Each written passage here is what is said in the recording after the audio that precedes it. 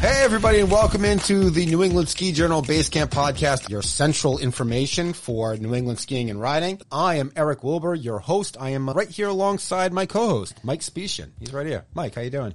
Eric, fantastic. Have you been watching Facebook? I don't know if you follow all these ski areas out west that are there's snow dusting here, a little bit more there, and I got a memory the other day of a big dump up in the Whitefish area, and I'm going, game on. Game on, indeed. I mean, this is, look, was it 15 years ago, I'm going to say. I'm going to guess it was 15 years ago. It may not have been. 2006, 2007, what is that, 16, 17 years ago almost? My God, I'm old. We got a huge dump at Wildcat. Do you remember this? It was like 2.5 feet of snow in mid-October. The World Series hadn't even finished yet, and Wildcat opened. And it was mid to late October, and it was glorious. That is one of the earliest, best skiing times I can remember in New England. I mean, yes, I've skied in October where I've skied on a white ribbon of death, but this was like midwinter skiing, first day out. I don't anticipate anything like that, but here's the thing. We could still be skiing this month. We used to ski in October. I know we used to. Okay, yes. If everybody remembers but that's a white ribbon of death, right? No. The Cascade Double when Killington used to used to load you up to mid station and above. The skiing was really good up there, but I don't honestly remember that dump at Wildcat.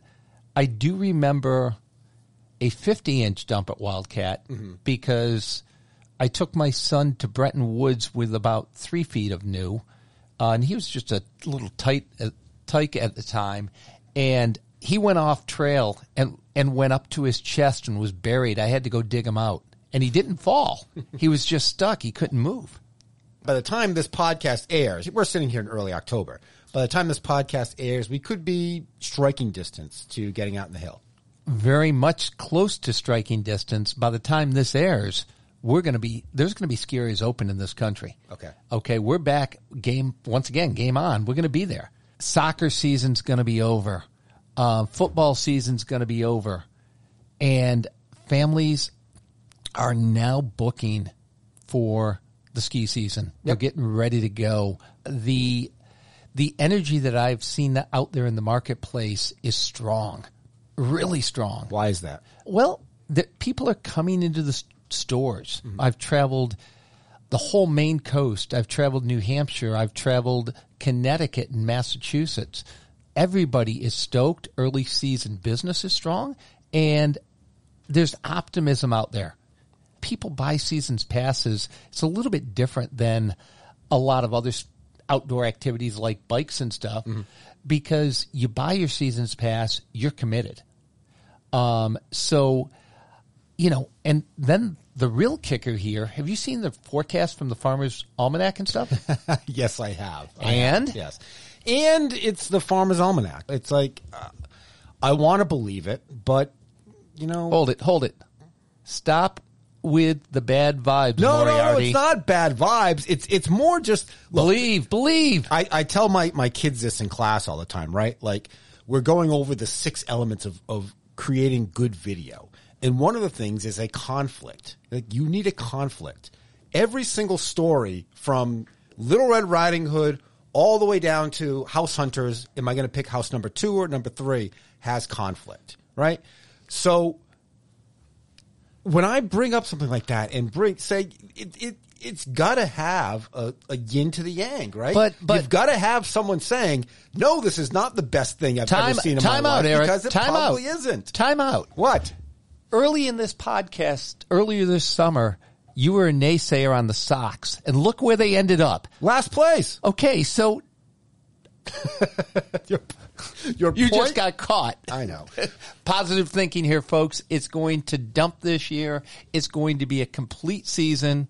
None of this. Wait until third week of February for snow. This is going to be it. All right. Well, look, I'm not arguing you. I'm just saying, like, in my land of reality where things have happened in the past, the Farmer's Almanac isn't, look, If you want to make fun of me in February or March because it's dumping all year long and I didn't pay attention to the Farmer's Almanac, please welcome. I welcome the taunts and the ridicule. Please write in, email, FaceTime me. I want to see your faces making fun of me because I was so wrong. How could an idiot be that wrong? Please, I welcome that. Well, to the listeners that can't see the veins bulging in his neck right now, they're pretty funny. But, we just came out of radio. We just came out of a 3-part series on movies that got us all stoked. Mm-hmm. It's the start of the season. It's about thinking about that line, closing your eyes. I used to tell people standing in ski boots, close your eyes as you're flexing them. Think about your favorite run. Now just visualize it. Right. And don't worry about the boot. Think about the skiing at the moment. And with that being said, we also have times to give thank yous or congratulations to people that really influenced New England skiing and all of us. Right. Well, John Egan fits that bill. John Egan is synonymous with the extreme skiing movement of the 90s when the Egans and the Deloriers were in all the Warren Miller movies and created their own, Return of the Shred Eye is a classic there. And we've got John Egan on today's podcast, which is going to be great because he is such a spokesperson for the sport. And such a spokesperson for Vermont, really, in the way that he has embraced that state and made it his own. And rightfully so, will be inducted, or by the time this airs, actually, will have been inducted in the Vermont Ski and Snowboard Hall of Fame during a ceremony at Killington.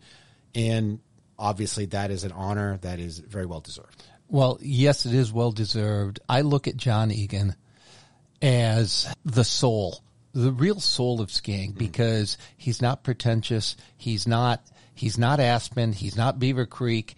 He is true New England, true Vermont. And for somebody at that talent that didn't leave and go elsewhere, but stayed in that environment where family still matters, I love it. I can't wait for the chat. And we'll get to the interview in just a second, but I just want to remark that on a recent podcast, we had Todd Jones on, talking about the character of New England skiers and how maybe we don't get the big, huge dumps here in New England, but we all have character. And I sort of mocked him, saying, yeah, great, we got character, dude. That's awesome. Enjoy your 3-foot dumps out there out west, but we got character. And I say it partly in jest because you talk to someone like John, and John is the very definitive answer of that New England character, right, of a New England skier and the heart and soul that goes into that. So, well, we have talked, you mentioned that, we have spoken to world-class skiers like a Doug Lewis who comes back east, but he lives out west now, or Lynn Weiland, or Todd Jones. This is somebody that came back to where his roots were, came back to where he felt his soulful place was. And I admire that because there are many days that I idolize, my wife will tell you, idolizing living in Taos, New Mexico, which is my favorite. Mm. But guess what? Coming back and having roots and believing in where you're at is something very special. Yes, absolutely. And I'm a New Englander at heart, so I subscribe to that wholeheartedly. John Egan will be up with us next on the New England Ski Journal Basecamp podcast. We'll be back in a second. All right, welcome back to the Basecamp podcast. On the Zoom line, we've got a pleasure to host John Egan, a legendary extreme skier and future inductee into the Vermont Ski and Snowboard Hall of Fame. It's a pleasure to welcome John to the show. John, welcome. Thank you very much. Yeah, John, it's awesome to have you on. We talk about the Vermont Hall of Fame. You were in a little bit different Hall of Fame recently called the U.S. Ski and Snowboard Hall of Fame. How does it feel to be going into these iconic spaces in the ski world? That's pretty surreal. I've just always loved skiing and really found my buddies and all my dear friends, my wife, everybody in the mountains. And so it's just been my life. So it's really nice to be recognized, but it's also quite humbling and a little shocking. Can you explain to the audience who may not know your background, how does a kid from Milton, Massachusetts wind up in the U.S. Ski and Snowboard Hall of Fame and now the Vermont Skiing Hall of Fame? Well, I grew up in Boston and had a lot of fun as a youth, but about 18 and graduating high school, most of my buddies were not on the right path. And if they were still alive, they were maybe locked up or going somewhere. And I just kind of read the writing on the wall and I moved to Vermont. My folks loved to ski and they introduced us to skiing. We skied at Blue Hills right outside of Boston and we skied at Mount Cranmore in New Hampshire. I used to ride that ski mobile they used to have up there. So my parents introduced me to skiing and I just knew that I loved to ski. I didn't know what else I wanted to do. So I came to Vermont and started skiing. And I was lucky. I landed at Sugarbush in Vermont and what a great crowd. And I was told if you want to be one of the best skiers in the world, you got to come to where the best skiers ski. So East Coast, it's one of the best mountains up there. And it's right in the part of the Green Mountains. We got Stowe, we got Smugs, we got Bolton Valley, we got Sugarbush, we got Mad River. I mean, it's really quite a place to be. And the amount of great skiers around here was spectacular. And I really found that they all opened up their stories to you. They shared their knowledge. They weren't hoarders of knowledge and they wanted you to do better and get better. So I was with the right crowd at the right time. That is awesome because that northern Vermont area is the epicenter of steep technical skiing in New England. And that's where you're at. I mean, and it still is today. So you guys started off, the Egans and the Deloriers started off in the 90s with these great films. I think it was the 90s, maybe the late 80s. But tell us how that all came about. You were also part of the North Face Extreme team, were you not? We were. We were the original members of the North Face Extreme team. And the whole film thing started for me. Luckily, up here, Warren Miller came to film in Vermont. And I got to be in one of his films, and he made the mistake of giving me his 800 number. Promptly wrote down and have it memorized. I still know it. And I never stopped calling him. So I was filmed twice here in the East. And then luckily, my friend Tom Day, he's from Montpelier, who lives at Squaw Valley, quite a cameraman, talked him into bringing me to Europe on one of his shoots with him. And I got to ski with Tommy, and that was pretty cool and fun to do. And that was in the mid 80s. And so here's in 88, my brother was getting out of high school and he said, I kind of like what you're doing. And he joined me and we went out to Squaw Valley together and ran into the Deloriers. And we worked with Tom Lane from North Face. I'd worked with him for quite a while and he was starting a whole new team and he chose us to be part of it. So once again, right place, right time. I want to go back to Vermont quickly just for a second, because when you first made your move there, was there any inkling that said, this is going to define who I am, right? Like this place that I'm injecting myself into. And I ask that only because sometimes when we start a move like that, it's not till years later we realize how much it defined us. So when you first went to Vermont, was there any inclination that said, yes, this is my future, I'm here forever? I think the people that I met that loved to ski as much as I do was probably eye-opening and wonderful, and probably one of those moments where I said, oh yeah, these are my people, I'm here.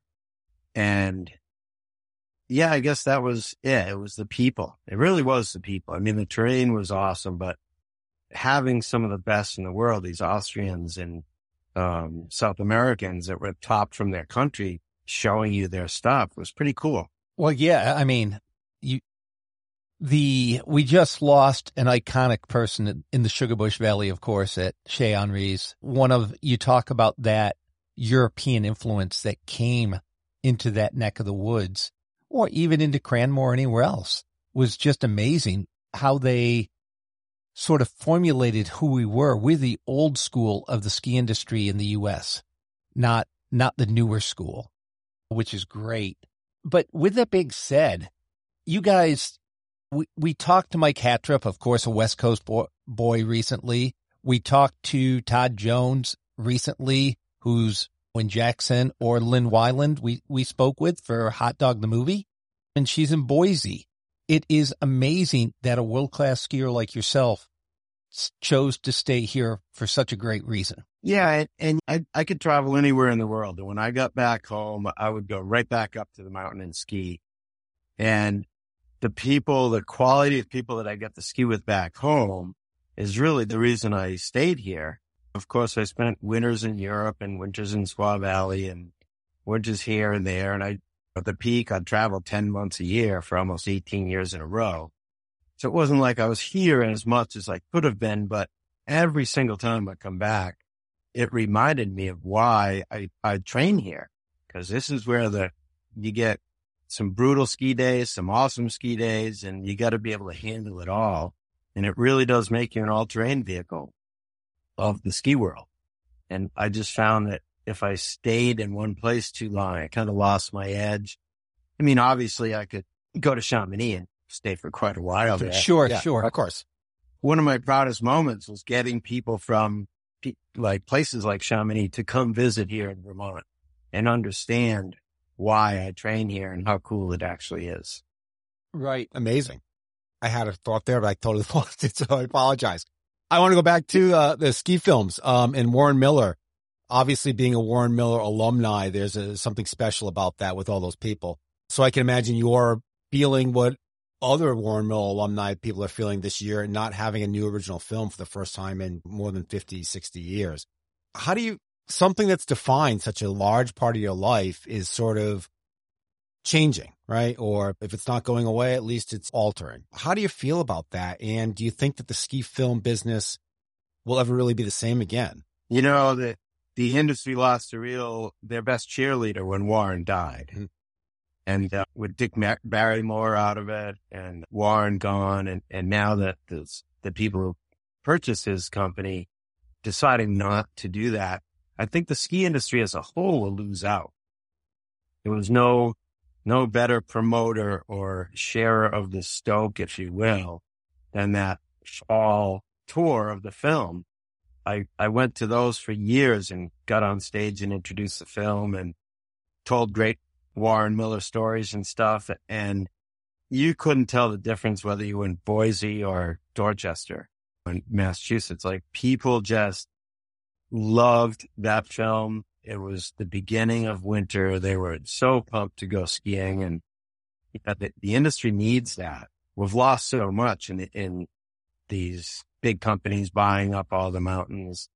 Years ago, when I was younger, the ski bum races, for instance, we would go to Smugs, we'd go to Stowe, would interact, and we would ski and do photo shoots at all of those mountains. And nowadays, you can't really do that. The ski bum races don't interact, so the ski bums don't interact between the two mountains, and it kind of divides the industry up a little bit. So yeah, I'm going to miss the Warren Miller movies, and I think a lot of people are. And it's kind of the end of an era, I guess. It is. I mean, Warren, I still have a book sitting at home signed by him.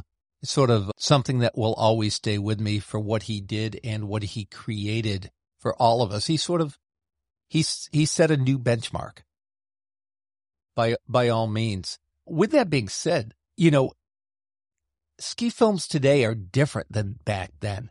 How do you feel? Have they lost their luster at all or anything?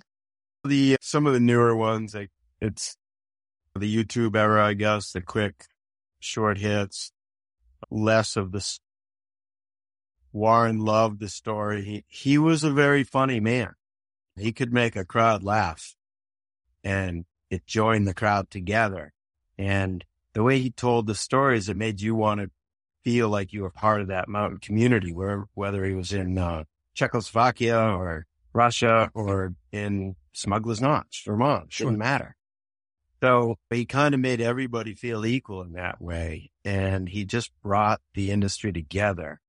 He brought in different types of sponsors too, with the airlines and the car companies. He really started a lot of that stuff and then producing their commercials. So he tied the industry to so much of the everyday world that I think that's kind of missing, if you will.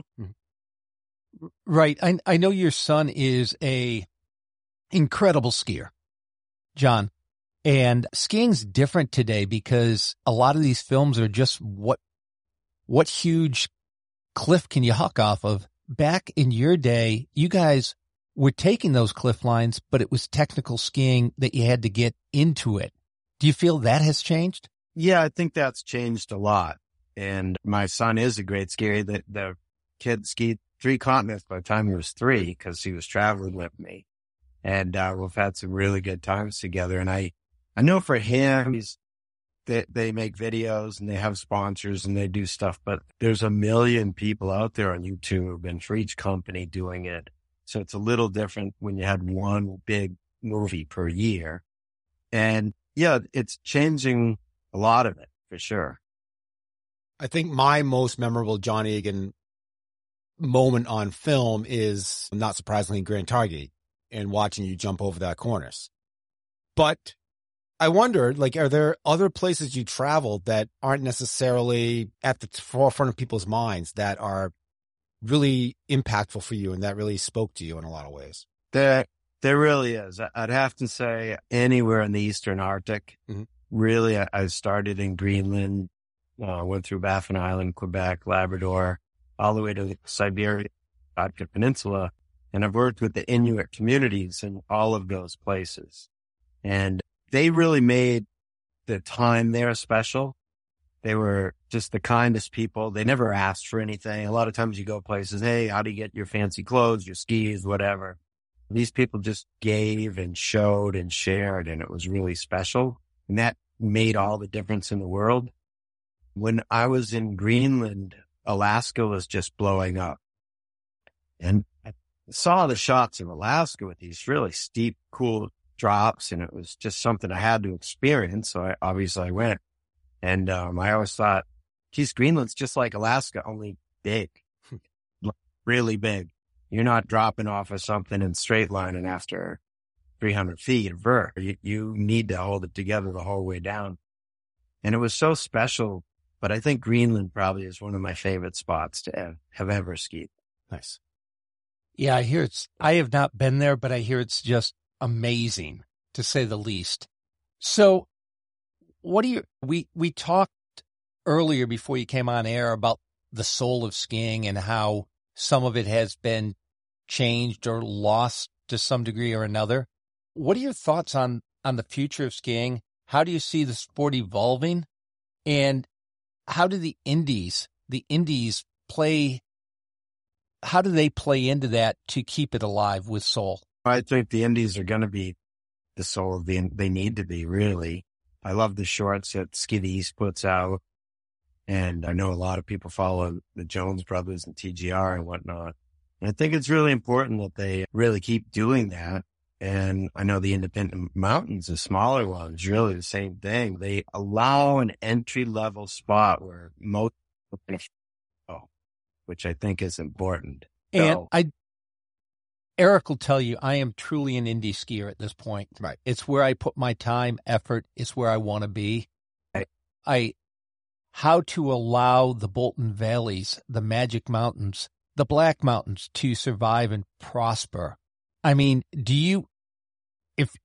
if you're at Mad River on that single chair, is there any difference to you personally than being on a high speed? Yeah, it really is. I mean, the reason I got into skiing in the first place was getting out of the city and being in the mountains was just so peaceful to me. And when you're on that single chair and it's going kind of slow, you get a chance to enjoy the ride. On a quad, I notice people don't talk to each other. On the old doubles, everybody always spoke to each other because there's only 2 of you there. Right. A triple that came out, yeah, maybe 2 would talk, 1 wouldn't, but the quads seem to be quieter. And I think that the camaraderie of skiing really kind of gets lost in the big high-speed quads. When you're in a 8-passenger bubble with a heated seat and cover over you, it's not really being out there in the mountains. And that's part of what I love about it. You get the right clothes, you dress right, you got the right gear, and any temperature is comfortable. And it's part of it too. It teaches you how to deal with that stuff. That's life. That's skiing is all of life. Can you deal with the weather, the temperature, all that stuff? So yeah, it's very different. You need to feel your environment or you're never going to get good at handling it.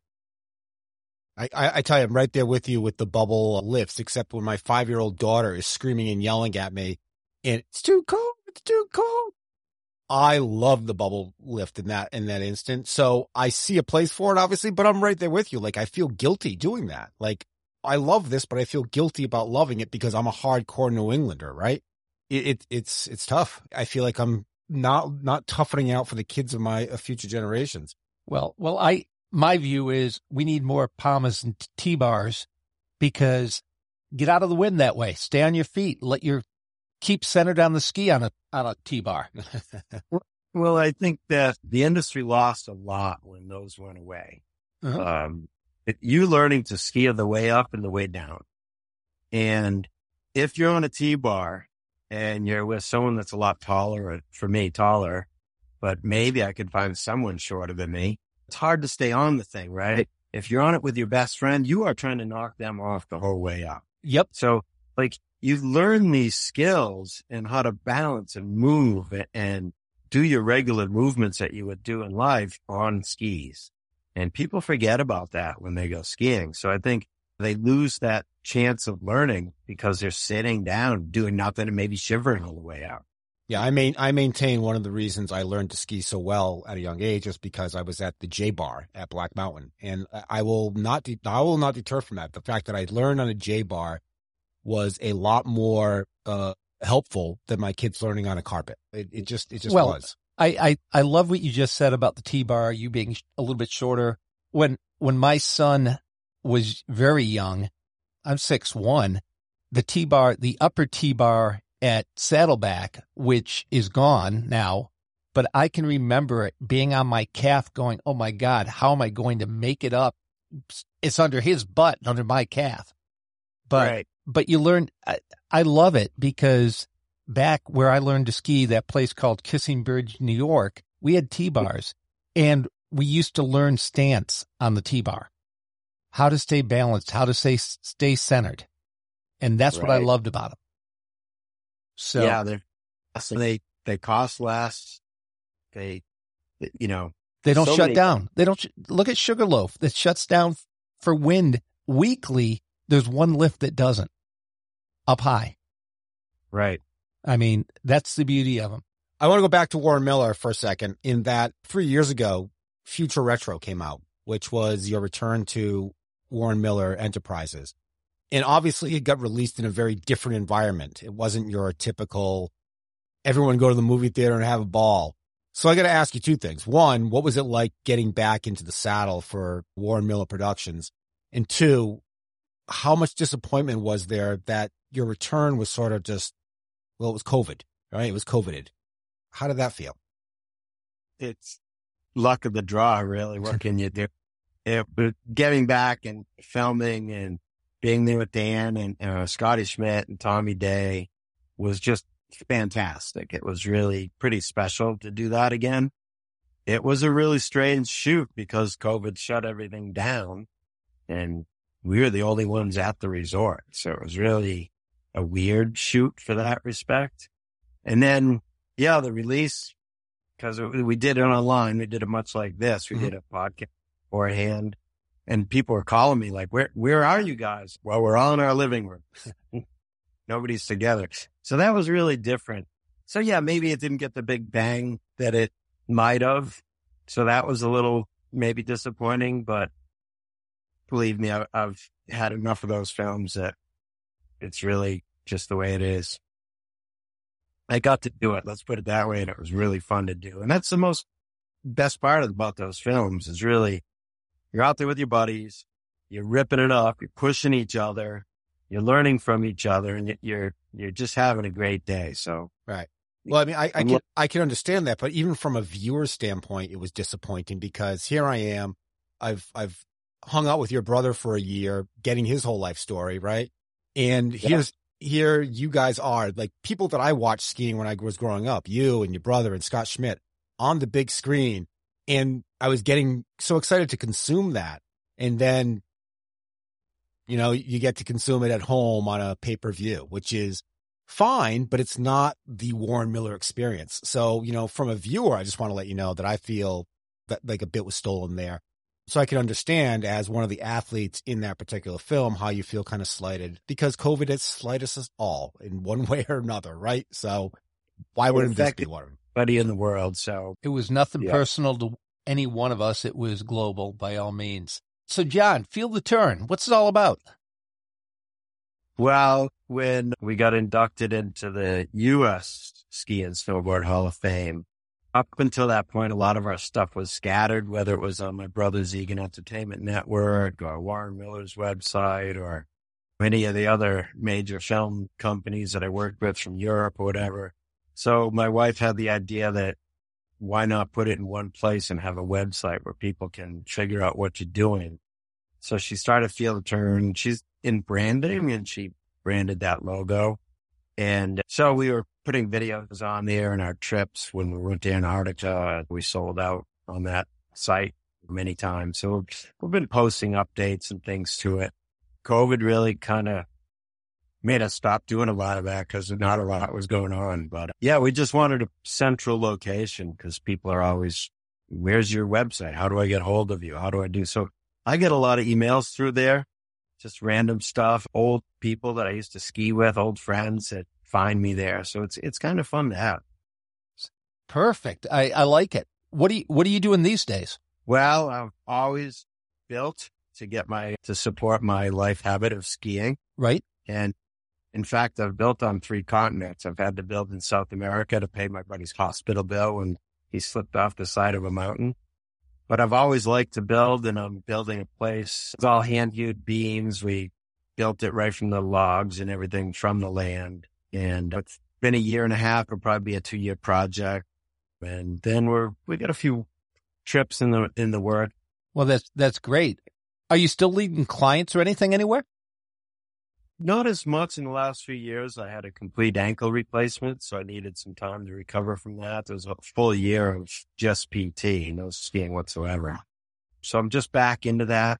And I've done a few little things, but slowly getting back into that. The Vermont Ski and Snowboard Hall of Fame is, by the time this airs, you will have already been inducted during a ceremony at Killington on October 14th. Going in with the class of 2023, Howard Buxton, Diane and Tim Mueller, and Suzanne Susie Rueck. Reck, right? Is it Reck? Susie Reck? Yeah, I think so. Or Recky. I'm terrible, aren't I? I'll do that again. Howard Buxton, John Egan, Diane and Tim Mueller, and Suzanne Recky. That is a pretty good class. How do you feel being inducted with that group of individuals? Well, it's quite an honor, no matter how you slice it. But it's great to be amongst that crowd, and the Mueller's giving so much to the industry and all these accomplishments and Olympic medals and things. So I feel privileged to be in with them. Last year, Ralph Deslauriers went in and Betsy Pratt, and it was just a joy to see their lives being acknowledged from the state that they brought so many tourists to. Well, yeah, I mean, how important they were to Vermont skiing, especially up in that area of Vermont. I mean, Betsy and Ralph and so on. Well, the big question here, what wisdom would you like to leave the listener with? I mean, you've got wisdom beyond belief. You've been in situations. What is the wisdom that John Egan wants to leave the world with? Boy, sorry to put you on the spot, but that's philosophical here. Yeah. I guess I would ask you one question I haven't asked through this meeting is your meditation through movement and the approach to skiing as meditation. Could you explain a little bit about that? Because it always fascinates me, and I feel like I'm dabbling in it a little bit, but not quite getting there. Right. Well, that would probably be my little bit of wisdom too. So really good tandem questions. Perfect. I'm just helping you out all over the place, John. You really are. In the late 70s, I was lucky enough to be in a program called Centered Skiing. Denise McCluggage wrote the book called Centered Skiing, and she had some of her disciples here at Sugarbush where she skied, and they offered to let me in the program. They said, "Hey, kid, try this out." And it was nothing I could afford. This is once again how these people opened their arms to me. And we would meditate for 2 hours about the shape of the turn and then go out and make a couple of runs and come back and meditate. And it really got to, or made me anyways, a lot calmer when I skied. And that's where it really works in to feel the turn, because I'm all about how you feel the turn. And when I hear a lot of people talk about skiing, I know they're from their mind, they're manipulating their muscles or their legs to stand forward or back or whatever they conceive. But if you really just understand that you have become part of energy and you are flowing, and laws are different. The laws of physics are equal and opposite. The laws that we live by, if you walk faster, you go faster. You pedal faster, you go faster. Everything is more gets you more, but it's opposite, equal and opposite in physics. So it really takes a calm mind to feel the reaction from your movements or non-movements. So, it's going to take a long time to explain all that, but I hope you kind of get what I'm talking about. By all means. No, I do. And I totally understand. And I've actually, I've got her book and I haven't read it cover to cover, but I think, I have dabbled in meditating here and there, at least, once every other day or a couple times a week. And I've never been able to apply it to the skiing. But I think what you just said right there helped out tremendously.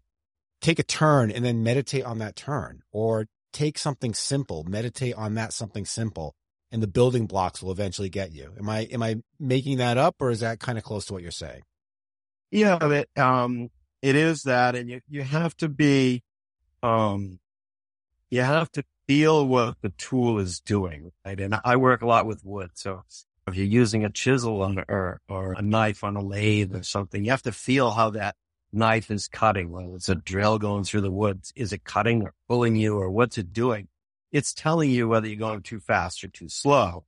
The same with skiing. If you feel what the ski wants to do, you'll know how to move to make it do that. I really think the human body gets short and long well. It doesn't twist. Usually when we twist, we're talking to a doctor. I twisted this or that. So if you just shorten and lengthen your body, you can run, walk, do all sorts of things. And that's all you need to do. But unless you understand, I call Egan's laws of perpendicularity, he stands right on the ground. I asked for words of wisdom. You give me Egan's law of perpendicularity. So there you go. There you go.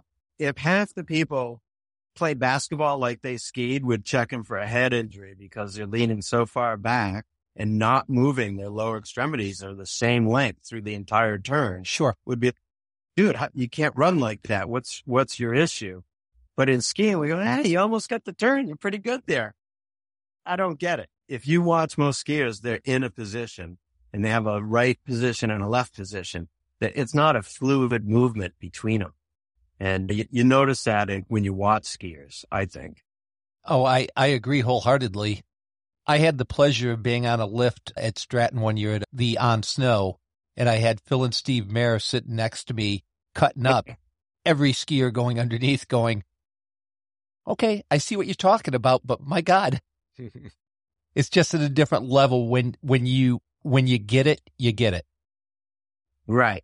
Yeah. And you can tell in the shape of the turn and what happens. And if you're so zen that you're meditating and you're flowing with everything and a cornice drops out from under you, you're going to be aware of how much energy is actually stored in what part of your body and what you'll have left on the ski to make an airplane turn and survive.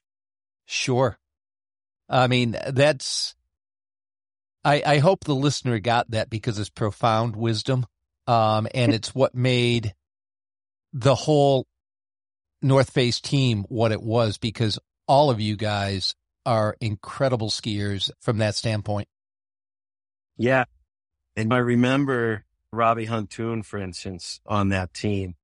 I skied with him, speed skiing, mogul skiing, and pro ski racing. Like, everybody on that team wasn't disciplined in one thing. They could do anything. And it really made that team fun to ski with.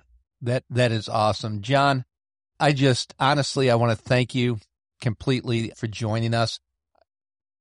I want to congratulate you first off on the U.S. Hall of Fame with your brother. I was at that event and enjoyed it immensely. And we have to add Bernie Weichel, the Massachusetts contingent. And right. I also want to congratulate you on Vermont. I think it's awesome. You deserve it. Thank you very much. Absolutely, John. I just wanted, before I let you go, during an email exchange last week, you brought up a story about on your way home, you saw that your neighbor's bull wheel was spinning and you pulled in. And could you tell us the rest of that story? Oh, it's so great. My buddies, Pete and Craig, and Peter's hobby his whole life has been making snow guns. He makes his own snow guns and he makes his own snow. And used to have the rope tow, the old Green Mountain Valley School rope tow. Sure. Green Mountain School started in our town down behind our elementary school. And he had bought that rope tow and it was in his backyard. And then one day I saw he had a T-bar and I believe it came from Tenny, an old Tenny one, but I could be wrong on that. But yeah, the bow wheel was turning and they have purchased some Snowplast, I think was the brand. And they were skiing a mogul course. They built moguls out of pine bark and then put the rug over those. And they could ski about a third of their ski hill. And they try to get 10 runs in a day. How'd it work out? Pretty good. I mean, pretty good. And another neighbor of mine, Amy, who we've skied together for many, many years. The whole neighborhood was ski bums. That's why we all live here. But when she came by, she's like, nobody told me. I didn't bring my skis. So I imagine that thing's going to be running and it'll be a little more crowded than just the two of them. That's fantastic. That's awesome. Well, you just drug me back into the conversation again in another way. John, you are a true ski bum from day one. Is that lifestyle gone? Sadly, I think it is. It's really hard to find a job with room and board and enough money to buy all your beer, especially with this microbrews around. My goodness. But it was very common back then. Most of the places around had employee housing, or you could afford to get a place with 3 or 4 buddies. And I think in the ski towns, it's hard for housing. It's really hard for people to find a place, which means you got to live far away, which means you got to drive into work. And it just changes the dynamic of how much available cash you have left to live. So I think it's really hard to be a ski bum anymore. My aunt was a ski bum in Cranmore and really turned me on to the possibilities of how you could do that. And I just don't see ski bums nowadays at the mountain. I just don't see it. There are definitely people that work there and they love the ski, but they're not getting out the time we used to. And they got 3 jobs instead of 1. So they're skiing 1 or 2 days a week. And that's a hard way to follow your dream to become a great skier. Well, there is one of the best ski bums of all time. That is John Egan, U.S. Ski and Snowboard Hall of Famer and not future, but at the time this airs, will have been inducted into Vermont Ski and Snowboard Hall of Fame. John, it was a pleasure. It's always a pleasure catching up with you. Thanks for joining us on the podcast. Thank you. Thank you, Mike. Thank you, Eric. Eric, that was fantastic. I mean, you guys can't see it on the pod here, but John was in front of us in exactly where I would expect him to be, sitting there in a post and beam barn, talking to us, he was in Vermont. Mm-hmm. It was them. One of my most memorable interviews I've done over the past, decade or so was when I was doing the book with Dan Egan. And I went to John's house and sat down with him for, it had to be a good 3 hours that we just sat there and chatted. And then he brought me into the barn and showed me everything he was working on. And it was a great interview, and it was special to me in the openness that John trusted me with. John and I had dealt with each other here and there before, but never really to a deep level like I was getting with Dan and writing the book. And so when I brought that into John, and he was more than welcoming and more than willing in that 3 hours to just share and grant me all these stories of his skiing career, being a skiing historian and a geek in that realm, I was just beyond one of the most memorable interviews I've ever done. It was just a great moment, and it was again another repeat there to have him on the podcast. Yeah, I mean, when it comes I keep going back to soul. I just keep, you know what? When it comes back to soulfulness, John, when he's on the mountain, John, when he's with clients or people, he cares and everybody gravitates to him. He's just that type of person. And I am so happy that Vermont's recognizing him. I am so happy that the U.S. Ski and Snowboard Hall of Fame recognized both him and Dan. Mm-hmm. He is, I don't want to say he's an idol, but I admire him. No, it's not an idol, but I would put it this way, like with him and Dan being on Powder Magazine's most influential skiers, when you talk influential skiers in the New England community, a lot of them are going to say the person who influenced me to ski the most or the person who influenced me to ski a certain way was John Egan because of that character that he has. And it defines him and it defines the state that he loves so much and calls his home. Well, yeah. I mean, when you think of John, okay, you think of Rumble at Castle Rock, okay? And I've seen so many pictures, so many videos of him skiing down Rumble, and I'm just in awe going, well, I can ski it, and I can ski it top to bottom, but I can't ski it like that. There are a lot of things that John can't do. I mean, throughout reporting the book with Dan, a refrain would be that Dan was just so damn impressed at how good a skier his brother was. And that was their sort of relationship. And kind of is still now. Like Dan's still looking at his brother and saying, God damn, he's a good skier. Well, that's without a doubt, he's a good skier. But, well, folks, it has been fun talking about movies. It has been a lot of fun talking to somebody we admire like John Egan, giving him his kudos for his accomplishments. But we also need to know what you guys want to hear. Eric's got a few things in the docket that we're going to do this winter, but we're now weekly podcasts. We want to know what you want to hear, and if you want to hear from a given person, send that to Eric. And I promise, I'm pretty good at getting people, aren't I? Yeah, Mike is actually just amazingly tremendous in what's another adjective I can use with Mike. Has an idea for a guest, persistent. He goes and gets them immediately. It's truly been he is the straw that stirs this drink in terms of keeping things on schedule. Because I'm not very good at it. What, I'm punctual? Yes, very punctual, very proactive. Hey, Dave, the producer, am I punctual? You are punctual. No one is as punctual as you. I think you might live here in the studio. I'm good at writing the questions. I'm good at sort of bringing that story aspect out of it. But as far as landing the people and getting them on and talking them into it, Mike is the king of it. So thank you very much to Mike. And yes, we will be going. I'm not sure the date. It's November when we start weekly. So who knows? This could be a weekly podcast. Who knows?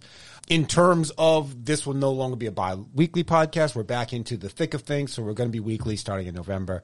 So do check in on us every Friday, not every other Friday, as you may have been getting used to over those summer months. Now it's ski season, so there's a lot more to talk about. And I can guarantee it will be about skiing. Yes. There's nothing else thrown in now, but get the ideas to Eric. He'll give you the location to send them to. Eric.wilbur@skijournal.com. Some of you have sent in ideas. I thank you for them, and they are in the works.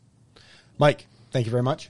Eric, that was fantastic. It was a pleasure having John on. Honestly, it's getting more and more fun because we're getting a broader perspective of the skiing community as a whole. Right. And there's so many stories out there that we hope to only bring you a dozen of them all winter, and that will be a success because it's a lot of fun meeting the people and the communities of this world that we call skiing in New England and bringing all the stories out to you. So thanks for being on the ride with me. Hey, bottom line is get the game face on. It's game on. It's time to go skiing, folks. All right. That'll do it for us. I am Eric Wilbur. This was the New England Ski Journal Base Camp podcast. We will see you next time. Thank you. New England Ski Journal's Base Camp is a Siemens Media podcast. Siemens Media. Inspiring, informative, insightful.